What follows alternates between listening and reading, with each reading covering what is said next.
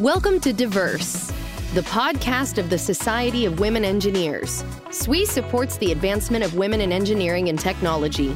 You can find all of our podcasts on SoundCloud, iTunes, and SWE's blog altogether at altogether.swe.org. Hi, I'm Penny Wirsing, FY19 President of the Society of Women Engineers, and this is SWE's Diverse podcast.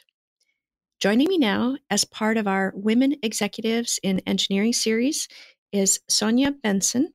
She is an Associate Principal Engineer at PepsiCo, and she has a Ph.D. in Macromolecular Science and Engineering. Thanks for joining us, Sonya. Thank you, Penny. So, Sonya, first, let's start with your educational background. So I have a bachelor's in chemistry from Baylor University. I then studied polymer science at the University of Southern Mississippi, and then earned my Ph.D. in macromolecular science and engineering from Virginia Tech. Wow. Very impressive credentials. I've heard you mention that you have a passion for polymer science. How did you become interested in polymer science? Yes. So upon completing my bachelor's degree, I knew that I wanted to go on to graduate school, but I really wasn't sure exactly what I wanted to study. So I decided to go out into industry with the intent on trying to figure it out there. So the first job that I had was with the synthesis of polystyrene. And with that position, I really got to understand how macromolecules are created and really got interested there. So after that career experience, the next one that I had was centered around blending polymers with different components to create blends for different applications. And I just really interested in how the arrangement of molecules influences the final properties of a material. So, Sonya, I understand you joined PepsiCo after earning your PhD. Can you tell us about your career there? Yes, I've been with PepsiCo for 7.5 years, and I've worked on a really diverse range of projects, most of them with a strong emphasis on environmental sustainability. Some of my first work here was focused on introducing solar panels to the Frito-Lay fleet team to extend the life of the batteries for route trucks in urban environments. I've also worked on creating mobile vending platforms that utilize solar power and low-cost refrigeration methods as well for emerging markets. Some of my packaging work that I'm most proud of was working on next generation bio-based polymer blends for thin film snacking applications as well. Well, as an environmental engineer myself, I really appreciate the environmental focus that you've had in some of those past projects.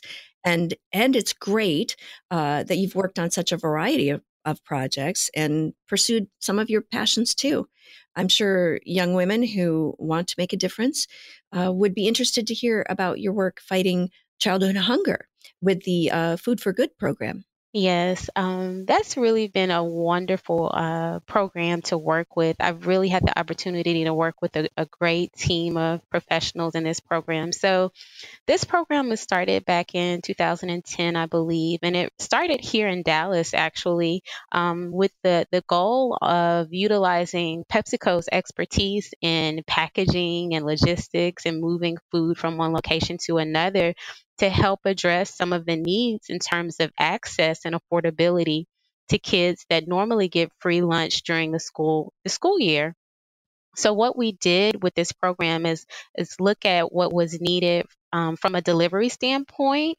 Utilizing a refrigerated truck to get the food from the packing location to the children at the various sites was really costly and not sustainable. So what we did was develop a low cost, what I call a refrigerator, using some very interesting materials in order to create something that really didn't require us to use a refrigerated truck anymore. And since the development and implementation of that solution, the program has been able to grow considerably. So not just in Dallas, but it's across the U.S. now, and we're even looking at going international. Wow. And I understand that Food for Good program is in partnership with USDA, excuse me, and Feed America. So it really has far-reaching effects. It does. It does. And it's just really exciting about what you are able to do with your technical skills in fighting some of these issues. It is truly an example of how engineers solve problems to make the world a better place. Yes. I didn't realize how much packaging is integral to the PepsiCo's business. I see on the website that there really is an extensive array. Can you tell us more about the packaging process and how engineering is involved in that? Yes, so we have primary packaging where the product is in direct contact with the package, so it may be the bag, and then you have other levels of packaging. Well, and with my projects, I've been able to touch the primary package where you're looking at the materials. You're also looking at the way that those packages fit within that box that goes onto the back of the truck and how those boxes fit efficiently on the truck and the transportation process. And now what we're really focusing on ever more than ever before is the entire life cycle of the package. And PepsiCo has a sustainability goal for 2025 that 100% of our packaging will be either recyclable, compostable, or biodegradable. That's very impressive. And again, as an environmental engineer, I truly appreciate it. I understand that you also do some demonstrations about packaging for Girl Scouts. I do, and that's something that I really look forward to. I have an opportunity to do that maybe 2 or 3 times a year. The Girl Scouts come into Frito-Lay headquarters and they take a tour and are able to interact with various parts of the business. And part of that is packaging. So I share with them the materials that we use to make up a bag, how those materials are put together. I also talk about all of the modification that has to be made in order to print on the film. And so I really try to give them an idea of some of the technical challenges that we address while I'm showing them the different components that go into the structure. That is a fabulous opportunity to really help young women understand what engineers can do. I understand you live in Texas and that you grew up in Fort Worth. Can you tell us about your family and maybe some of your work-life balance? Yes, so I'm a native of Texas. I'm a mom of four, ages 17 all the way to one. Congratulations. And thank you, thank you. And what is important for me, the balance does need to be there. I enjoy spending time with them, and I'm really happy to be a part of a corporate culture where work-life balance is really promoted, and I have some flexibility to work at home when needed. And one of the things that I do like about being here in Texas is that I am close to family, and so I can tap into my village and my network here when I'm traveling. That is important. Do you have any advice for young women who are interested in engineering and trying to decide what discipline to pursue? I would recommend that you ask questions, lots of questions, and then recognize that there are people that are always willing to help at every level. So take advantage of the resources that you have at school. Talk to your counselors, talk to your parents, and also reach out to organizations such as SWE. That may be an excellent opportunity for you to maybe ask questions from its members and see if there are any programs at colleges and universities. A lot of times there are summer programs that you can go to where you can take a few classes and also do research as well that will give you exposure. And I believe that exposure is the key, and to do that as often as possible.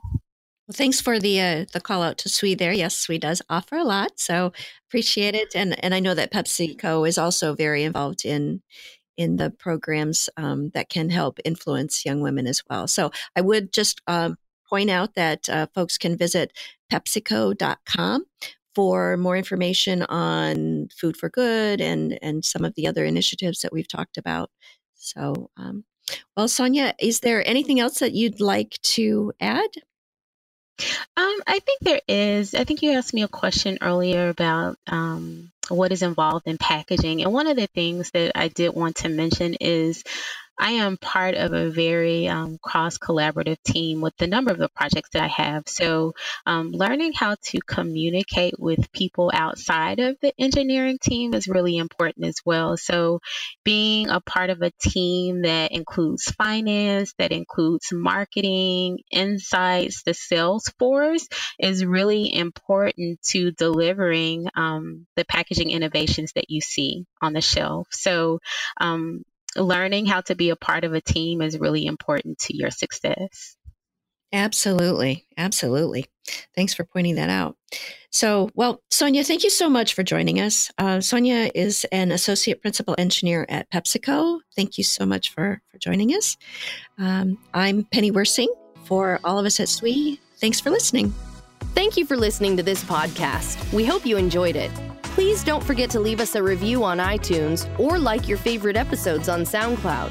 If you have not already made plans to be part of the largest gathering of women engineers in the world, visit our We18 conference site, we18.swe.org. Information on housing, registration, and keynote speakers is now available.